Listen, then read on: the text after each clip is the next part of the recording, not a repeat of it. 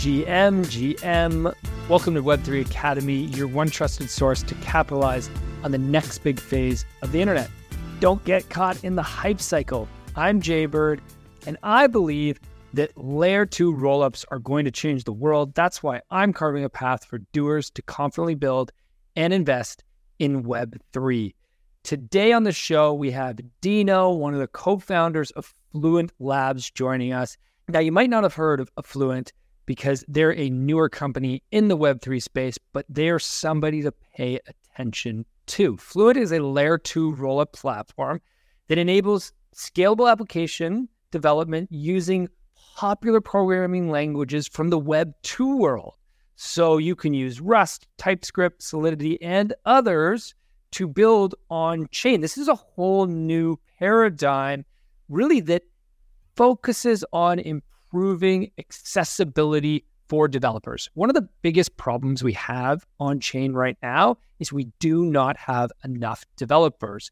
In this episode, Dino does a great job of telling us how many developers we have in Web 2 and how many we have in Web 3, and there is a massive gap. And if we're going to get to the point where we have as many people on-chain as we do online, we're going to need a lot more developers. And that is what Fluent is all about, is helping more developers build on-chain by making it easier for them to do. Now, the Fluent platform emphasizes ease of use, scalability, compatibility, and flexibility, all while catering to a community of builders that are focused on a more free and a more open web. This is the early stages of what is going to get us to having great games and great consumer apps and great social apps that are built on chain. We need to make it easier for devs to understand how to build on chain and to use the languages that they are familiar with. This is such an important conversation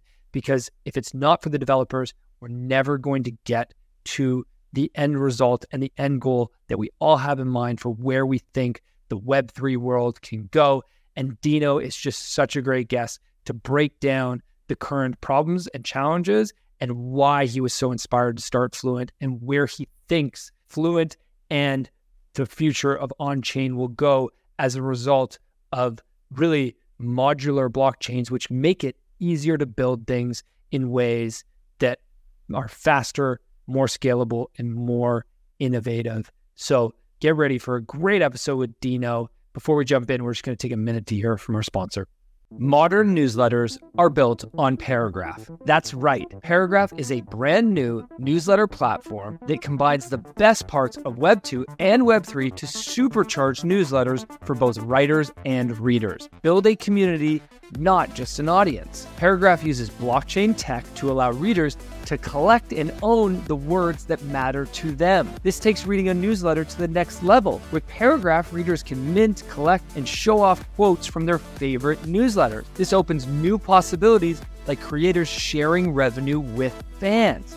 I also love their new feature, Paragraph AI. This integrates GPT-4 natively in Paragraph to create, edit, and improve your writing effortlessly with one click. And guess what? We at Web3 Academy are on board and have already moved our content over to Paragraph. We believe this is the future of newsletters because of the profound engagement it creates between creators and fans. So, whether you're a creator, writer, or an avid reader, it's time to check out Paragraph and capitalize on the opportunity of being early. Dino, GM, welcome to Web3 Academy. GM, man, how you doing? Good to be here. Great to have one of our original community members on the show. This is why we started Web3 Academy back a few years ago, was to be a part of those building in Web3. And here we are. You've been building in Web3, building Fluent, which we're going to dive into today.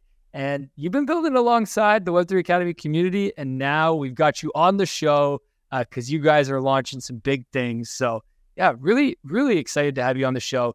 Today's going to be an interesting conversation because we're going to dive into the state of developers in Web3. It's not something we do a lot at Web3 Academy, mainly because we've been so excited by the consumer applications, what's going on in SocialFi, what's going on in the sort of front end facing side of blockchain.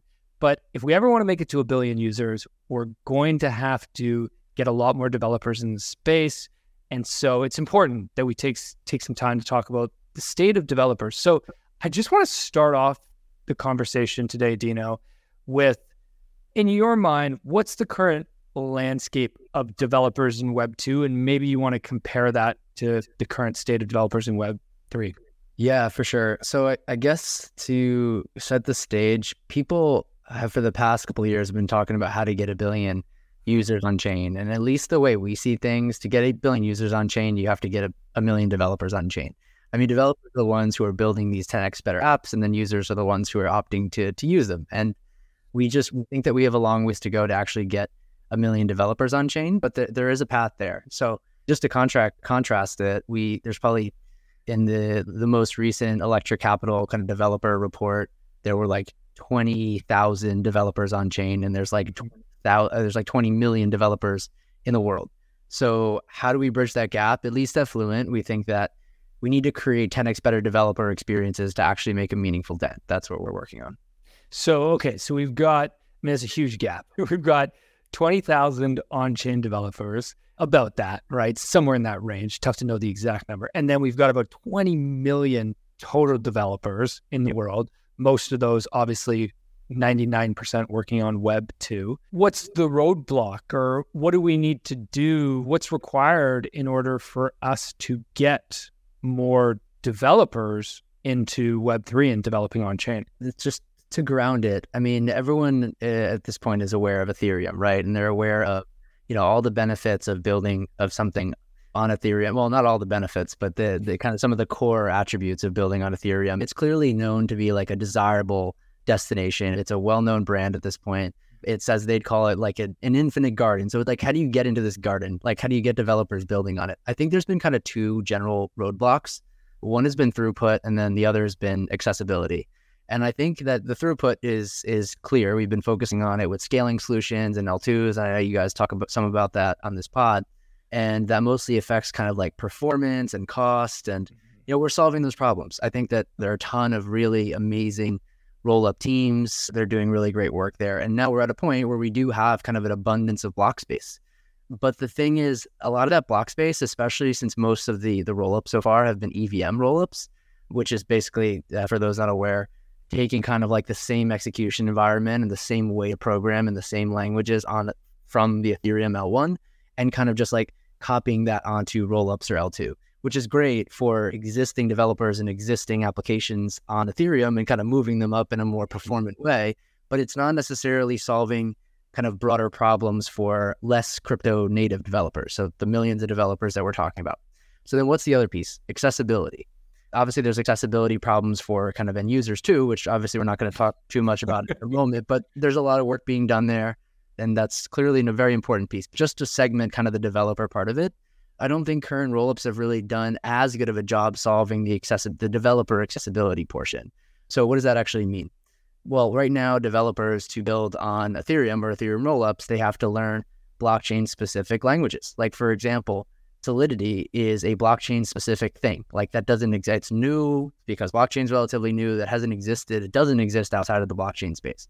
So that's like just an extra thing somebody has to learn. It's very specific, and it's not necessarily, tailored for all the different types of use cases. And contrast that with kind of the general purpose languages that exist in the world. Not only are people familiar with them already from Web2, they've been around for years and years and years and years, but there's also like 10 to 20 common ones, and developers understand very clearly that they pick up different tools. They're just tools, and you pick up different tools to solve different tasks, and developers get that. So it's very constrained currently in the blockchain world, even with rollups in terms of like developer experience. I mean, even the languages part is probably less than 50% of the real challenge. I mean, the bigger developer learning curve is actually learning how to program for smart contracts and blockchains. I mean, this is kind of like a very esoteric thing.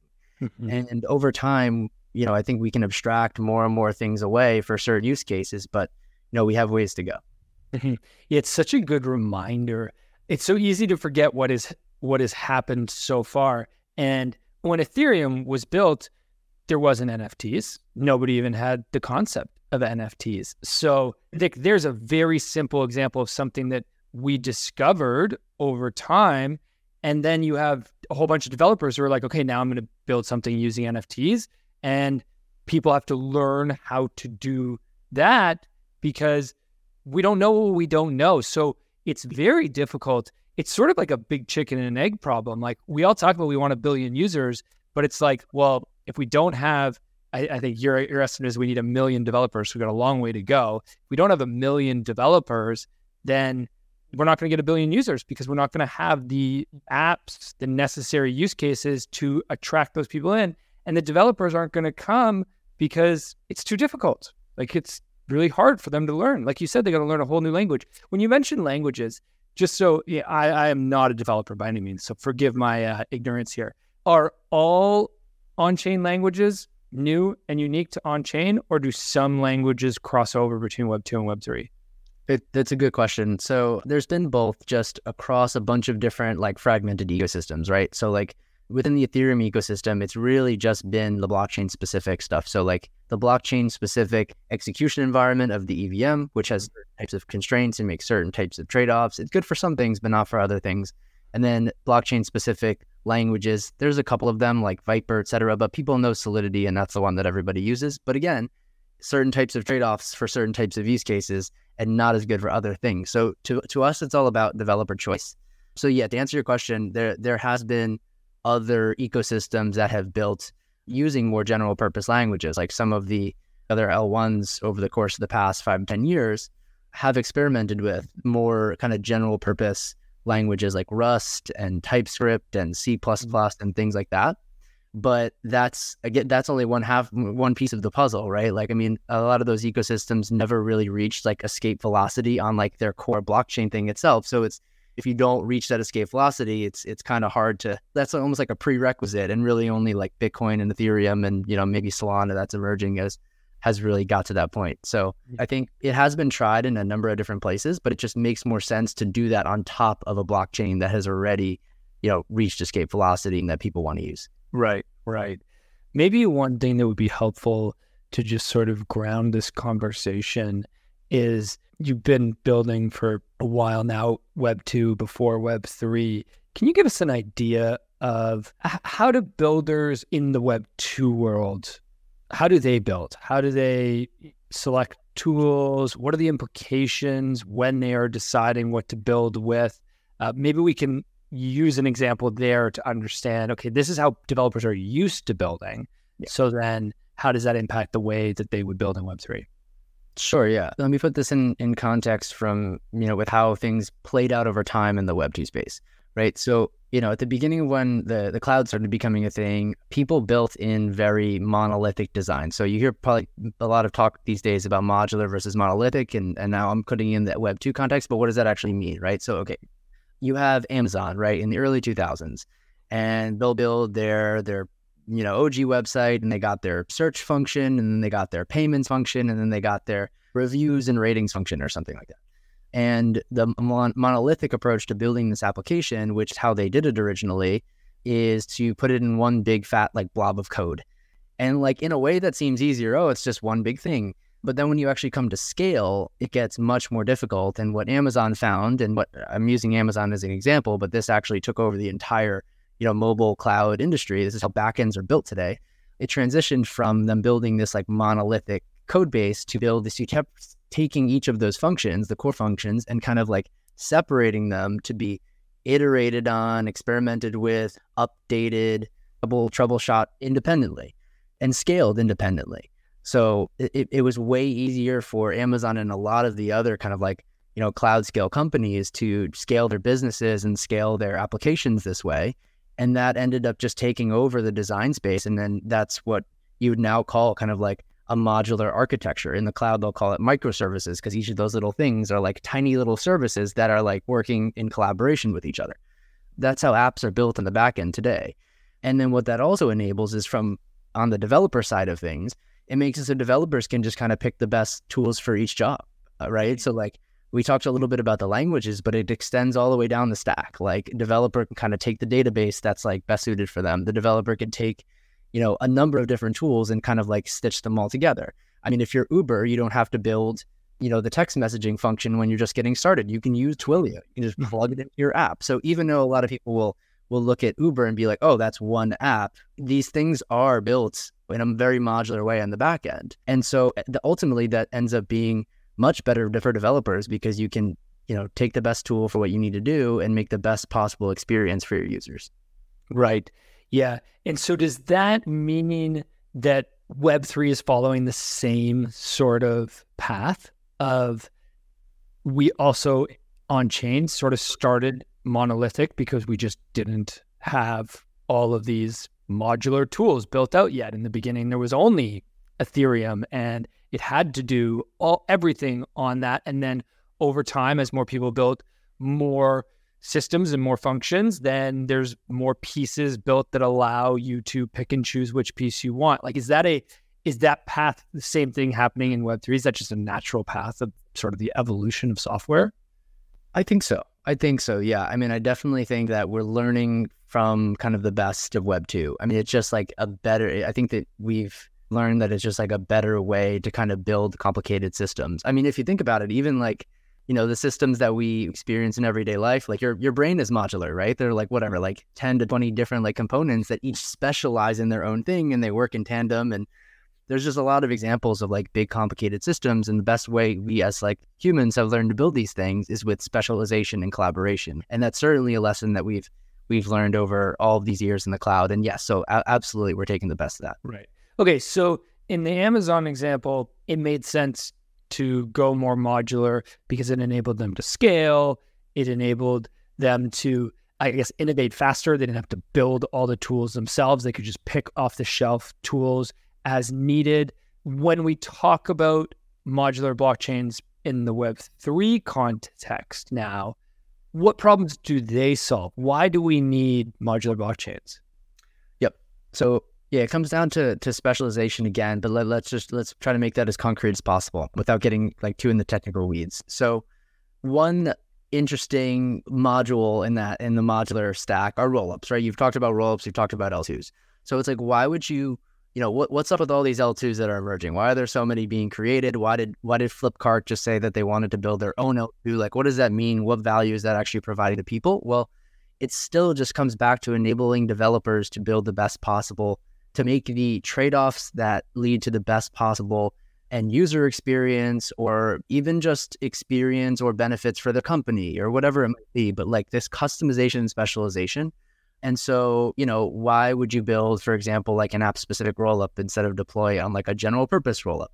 You might do that for a number of reasons. So maybe you're a business and you're trying to build a certain app and you want the fees to be more predictable, right? If your application ends up being just like a smart contract on a shared environment, whether that's Ethereum L1 or a general purpose rollup, you're competing for fees with all of the other things on there. And maybe it's more important for your business rather than the extra composability of being, because there's benefits too, right? Instead of the composability benefits of being on those shared environments, it's more important for your business to have like the better control over costs of being in an isolated environment. So you lose a little bit of the ease of use of composing with other things, but you gain in the predictability of cost there.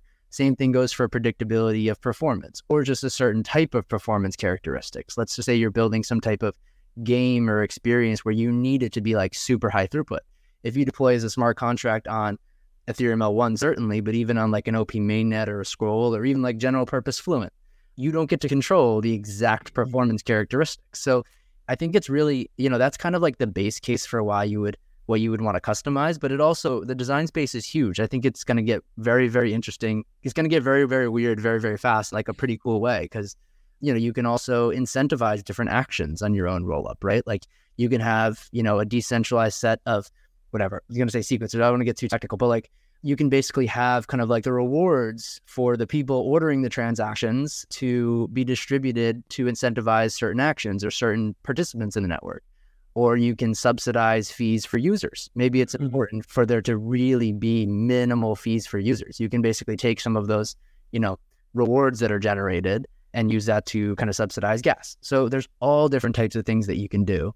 And just depending on what's most valuable to you as a developer, and obviously that is because it's most valuable to your business. Right.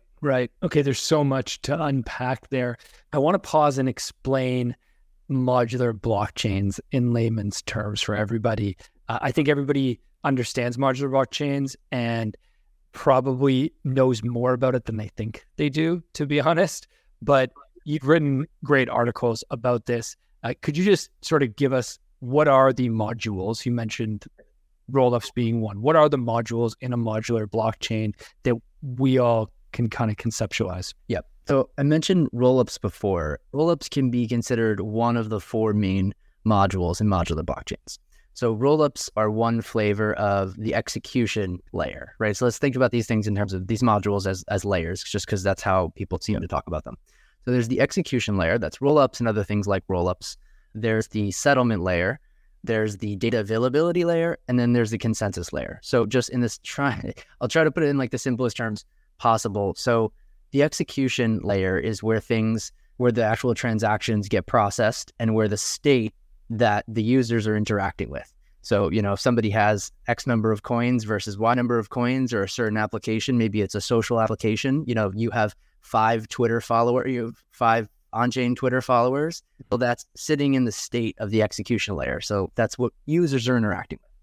Then just to ensure that the execution layer is as secure as possible, it uses a settlement layer, which means the rollup or whatever you hear, ZK rollups or optimistic rollups, they're posting these proofs, either zero knowledge proofs or fraud proofs, to then get checked somewhere else. And so the place that does the checking to make sure there wasn't fraud or to make sure that, everything is being done correctly on the rollup or the L2, that is being done on the settlement layer. Often that's Ethereum. So people just post the L2 post thing onto Ethereum.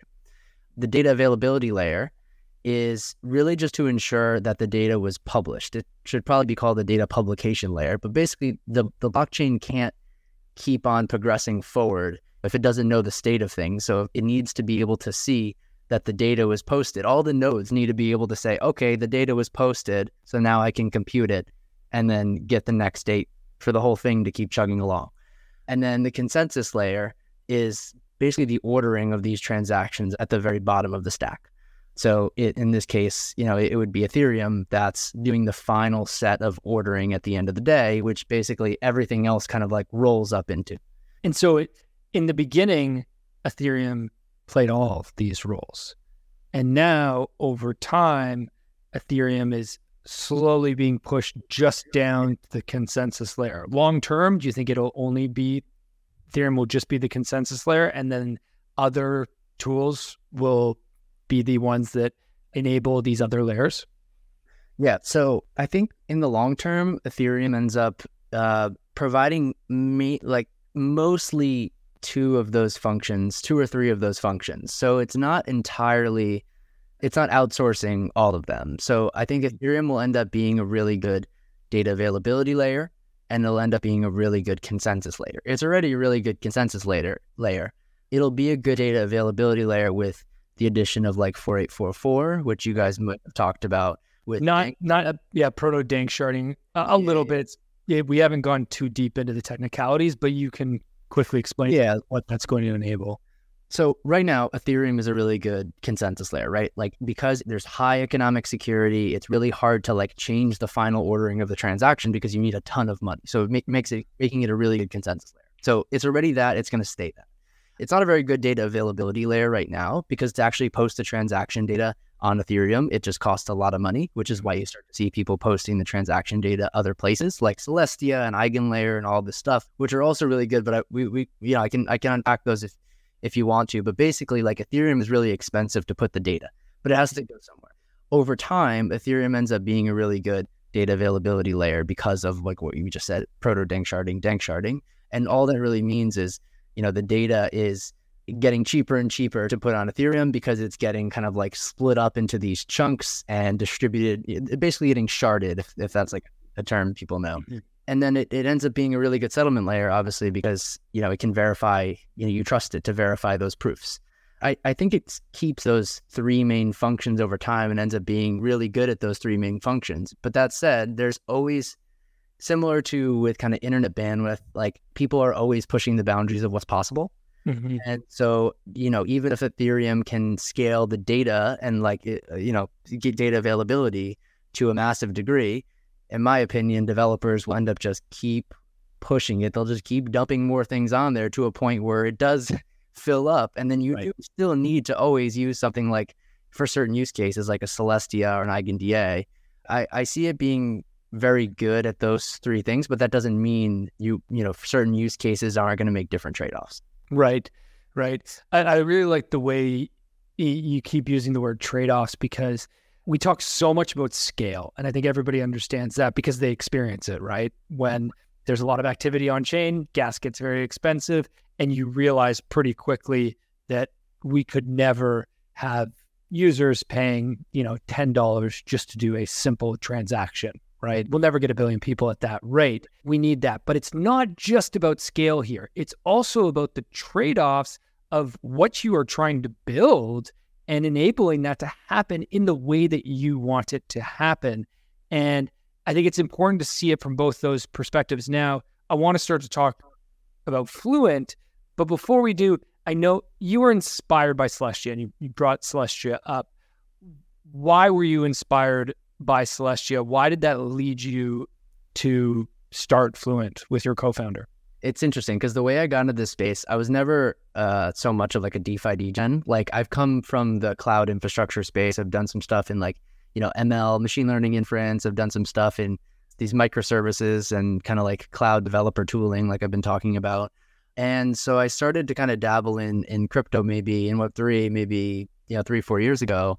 And the first thing I did kind of cling on to was this paradigm of modular blockchains. People who were really talking about it were the Celestia folks. And they just really, at that time, before modular became like the meme that it has today and the movement that it has today, like they really understood at like a very fundamental level that this specialization was going to be important. And so like what they've built, and it's been, I've gotten to know the Celestia team really well, and they're all really great.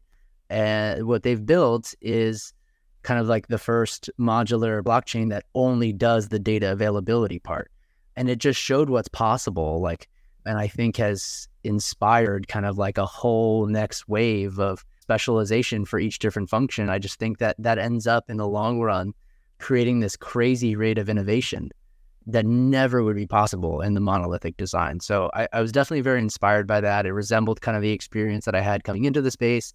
It just clicked. And I wouldn't necessarily say that is the kind of like reason we started Fluent per se, but it pushed me right down the modular rabbit hole, which got me more involved in rollups, which kind of did end up being Fluent. So, okay. So let's lead into, so why did you found Fluent? What is the sort of the mission and the vision of Fluent? So kind of like we started the episode with, I mean, we really do think that 10x to 100x better developer experiences are just needed, are required to actually make a dent and get us to 1 million developers and 1 billion users.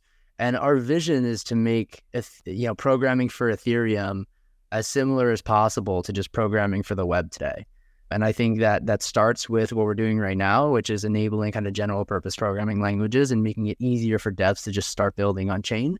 But I think that the design space is for L2s and L3s is vast. And I think we're just as an industry starting to scratch the surface on it. And I think over time we can get to a point with Fluent where for certain types of use cases, it almost feels like I don't know, this might be like developer like nomenclature, but just like a serverless type experience, like where you basically just take your code, you don't have to learn anything blockchain specific or much new things, and you just kind of throw it over the wall. And in Web2, the word serverless means kind of throw it over the wall to AWS on a server. But in blockchain, that means, the experience would be throwing it over onto Ethereum and just like having a true Web2 native developer experience while getting all of the benefits under the hood of Ethereum and blockchain.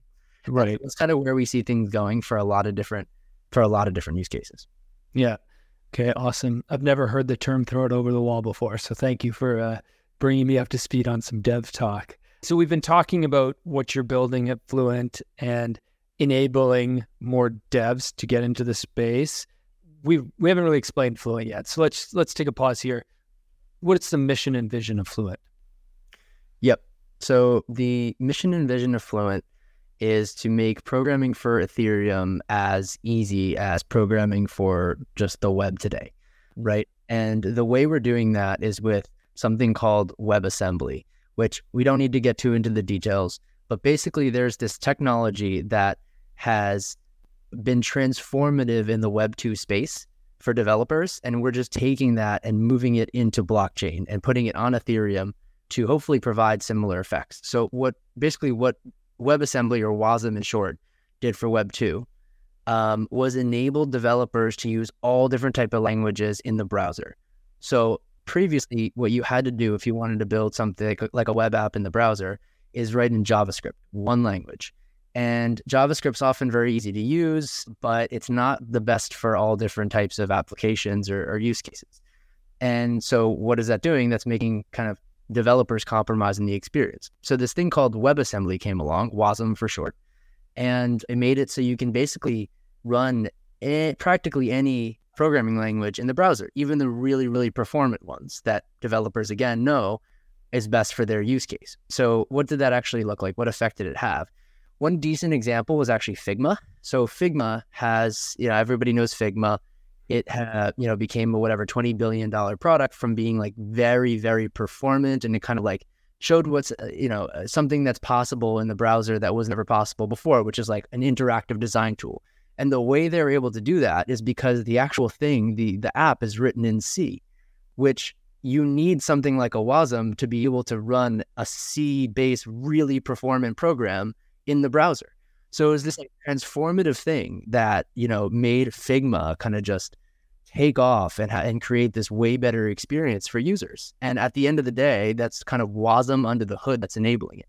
So you can see how that starts to rhyme with the kind of the Ethereum analogy we were talking about before, right? So Ethereum, similar to the browser in my example, is this platform that everybody wants to build on, but it has certain constraints. And so what we're doing is we're taking that WASM technology and we're putting it onto Ethereum so that people can take all of these different languages similar to Figma and kind of like optimize for their use case. And you can kind of intuit that it makes new things possible that weren't available before.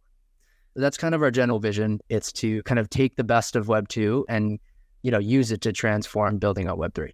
I love that. So could a Web 2 developer, without knowing any Web 3 smart contract or Solidity, could they come in and use Fluent and build on chain right away? There's a couple different things. The first thing that we're starting off with is kind of the general purpose smart contract environment. And that is, you would in fact have to, it's easier because you get to program in these general purpose languages, but you still do have to program via smart contracts, like that programming model. So in the near term, no, you still need to learn a thing or two. In the longer term, like we're also developing a roll-up framework so you can customize your app-specific roll-ups for certain needs.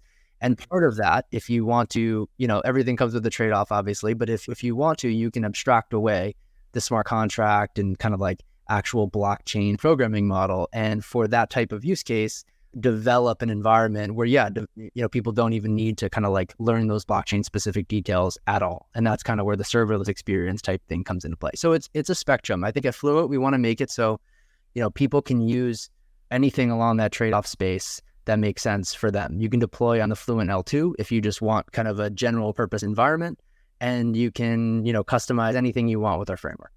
Wow. Yeah. Okay. Amazing. It's so exciting to hear the focus on building tools like this, which is just going to make it so much easier for devs to enter the space. You mentioned some categories that you're excited about: gaming, social, consumer apps.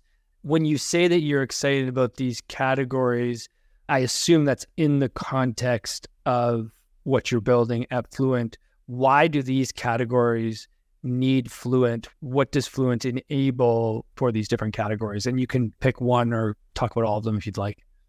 Yep. So yeah, the categories that we might have been talking about offline were like gaming, social, consumer type experiences. I think that these are very fascinating categories because number one, I think we're technically ready for them. So previously, what we're solving right now is kind of like the scalability and throughput. And, those types of apps typically need much higher scalability and throughput. They're low stakes, right? They're like high performance, low risk when you look at it that way. Like if if we jump from kind of DeFi degens to high stakes institutional like RWAs and stuff like that, which is all really cool, but the stakes are much higher. And, what's interesting about kind of social gaming consumer is, it pushes the boundaries of what's possible technologically, but the stakes are much lower.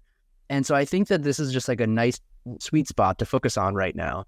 And a lot of people are just very excited about these use cases, and they're coming to Fluent and they're saying, hey, like I want to be able to, I want to build in Rust on Ethereum. I want to build in TypeScript on Ethereum. Everybody knows that kind of like rollups are here, and they want to kind of burst open the design space of what they can build on Ethereum. You mentioned earlier in the show recent news that Flipkart is launching their own L2 using Polygon CDK, so an L2 on Ethereum. And it brings up a very interesting conversation around, are we going to see apps all launch their own L2? Are all companies going to have their own L2? Why would they have their own L2? Like, why did Flipkart launch their own L2? Can you talk a little bit about what is made possible by having your own L2 and why you might want to control that part of the experience? The reason you might want to do that is, as you said, to control different parts. So like maybe one thing that you want to control would be the cost. So maybe you have an application that really needs like the lowest possible fees. Well, if you're on a shared environment with just your one smart contract among thousands of smart contracts that are all competing for block space, well, you can't really control the fees. It's a market. They are what they are. Mm-hmm. And so if you're a business and you want to better control those fees, either because you just need them to be really low, or because for your own business needs, you need them to be predictable.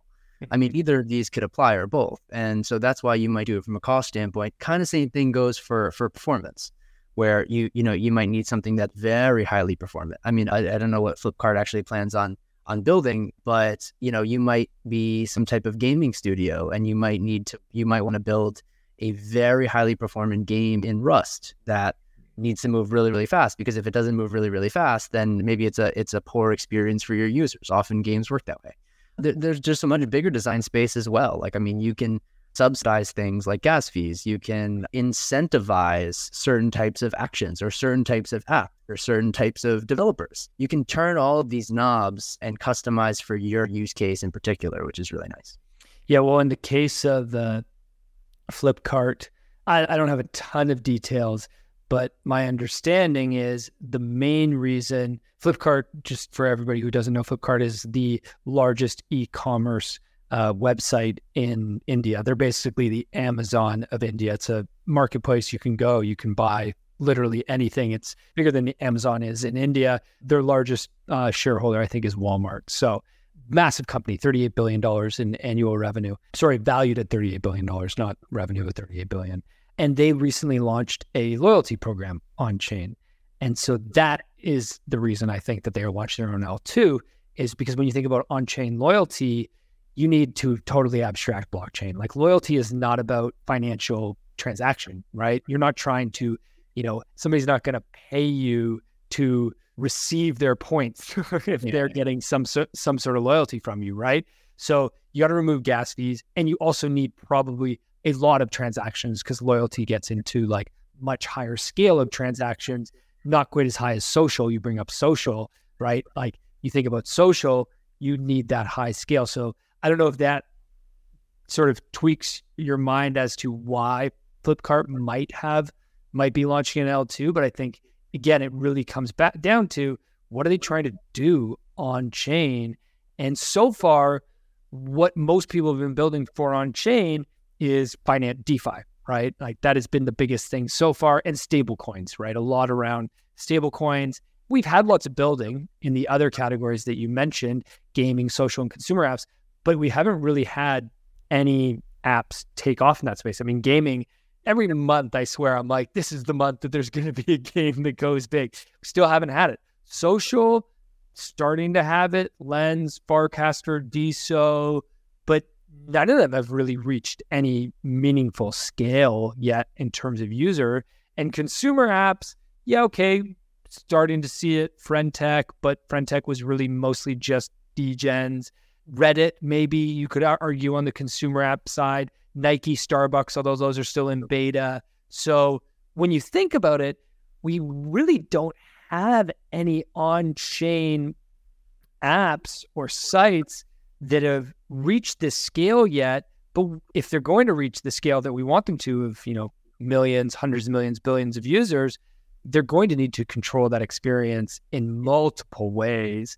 And as I say this out loud, like, it paints the picture for why you would need to control your own piece of of these modular blockchains. Yeah, I mean, I think there's a whole spectrum, right? I mean, there's on one side of the spectrum composability, and the other side of the spectrum is control. And I definitely think for some of these use cases, even in social and gaming and consumer, for some things, composability will be more important. For other things, control will be more important. So, I mean, if you're building something where you want people to be able to, like, in the most easy, seamless way, kind of extend your game or extend your social experience, you might still go with kind of a general purpose environment, especially if it's something that doesn't really have that much performance. Let's just say, like, it's a certain game that, where somebody only takes a move like every once in a while, and there's just not much data going on. Like, I think that you can definitely still kind of put that on general purpose environment. But yeah, I think for a lot of different use cases that are going to emerge, especially in the context of, I know your audience is a lot of, like, business folks. So in the context of, like,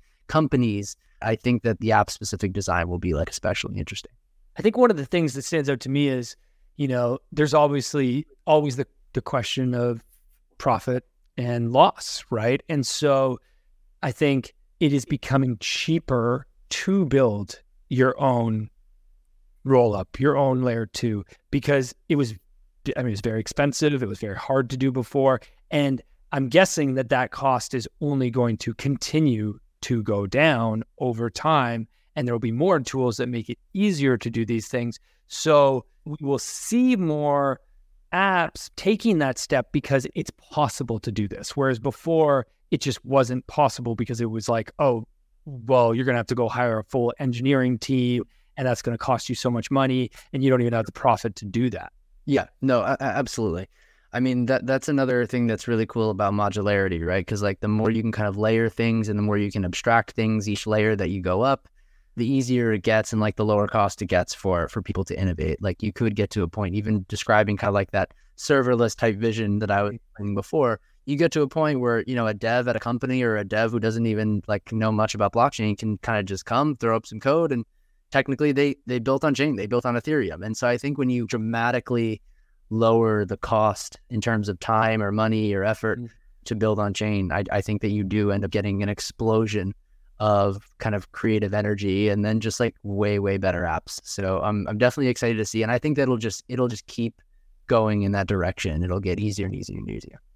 I love it. Okay, before we wrap up here, for those listeners out there who want to participate in this explosion of on-chain building, how can they get involved with Fluent? How can they connect with you? On X, formerly Twitter. I feel like that's a pretty good spot. So you can follow us at FluentXYZ. You can follow me. I'm sure there's going to be a link, but 0x Dino Eggs. Yeah, definitely reach out. I'm on there way more than I should be. So happy to slide in the DMs if you want to, like, ask any questions about what we talked about today, or, learn about Fluent, or just jam on things. Amazing. Awesome. Okay, quick speed round to wrap up here. What's an NFT you'll never sell? Oh, my tiny dinos, man. My avatar. Yeah, that's right. For those who don't know about the tiny dino, because I'm sure most people don't know that NFT collection. Can you give some background on it? I like the art. I don't know, man. I've always liked the really, like, pixelated things, and that one was one of the first, like, truly CCO ones, and I thought it was cool and just got it, and it just kind of stuck. And then your name became Dino, except everybody pronounces it Dino. So the evolution of your brand is very, very interesting. Yeah, I didn't even, like, necessarily care that much about being pseudonymous, but it ended up just being, people started to know me by that and just kind of rolled with it. But yeah, so now I can't change the picture now. I love it. Other than following you and Fluent on X or Twitter, who else should our listeners follow? Who else do you find yourself learning a lot from? Oh, I learn a lot from Sriram Kannan from Eigenlayer. He has a really amazing way of kind of taking some of these, like, really complicated, like, more infrastructure type concepts and making them super simple. Cool. That's a great suggestion. Yeah. He's such an incredible leader in the space. Okay, last question.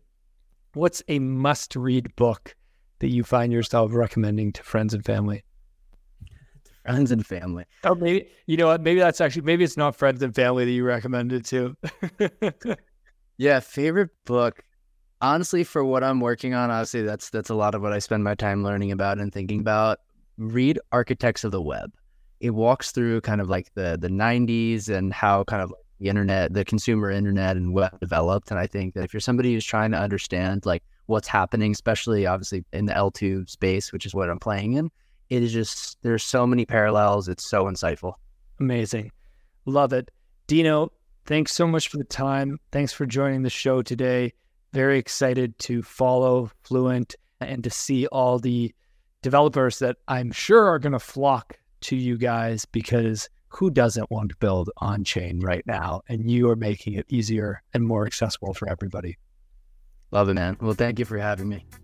Thanks for listening, and everybody, have a great day. Thank you for listening to Web3 Academy, your one trusted source to capitalize on the next big phase of the internet. If you enjoyed this episode, please share it and subscribe or follow so that you don't miss the next one. While you're at it, there's a link in the description for our free newsletter where we provide timely and relevant Web3 insights so you can confidently build and invest in Web3. Make sure to subscribe today. One final note. This podcast is for educational purposes only, and nothing we say is financial advice. Crypto and Web3 are risky, and you should never invest more than you're willing to lose. Thank you, friends, and see you in the next one.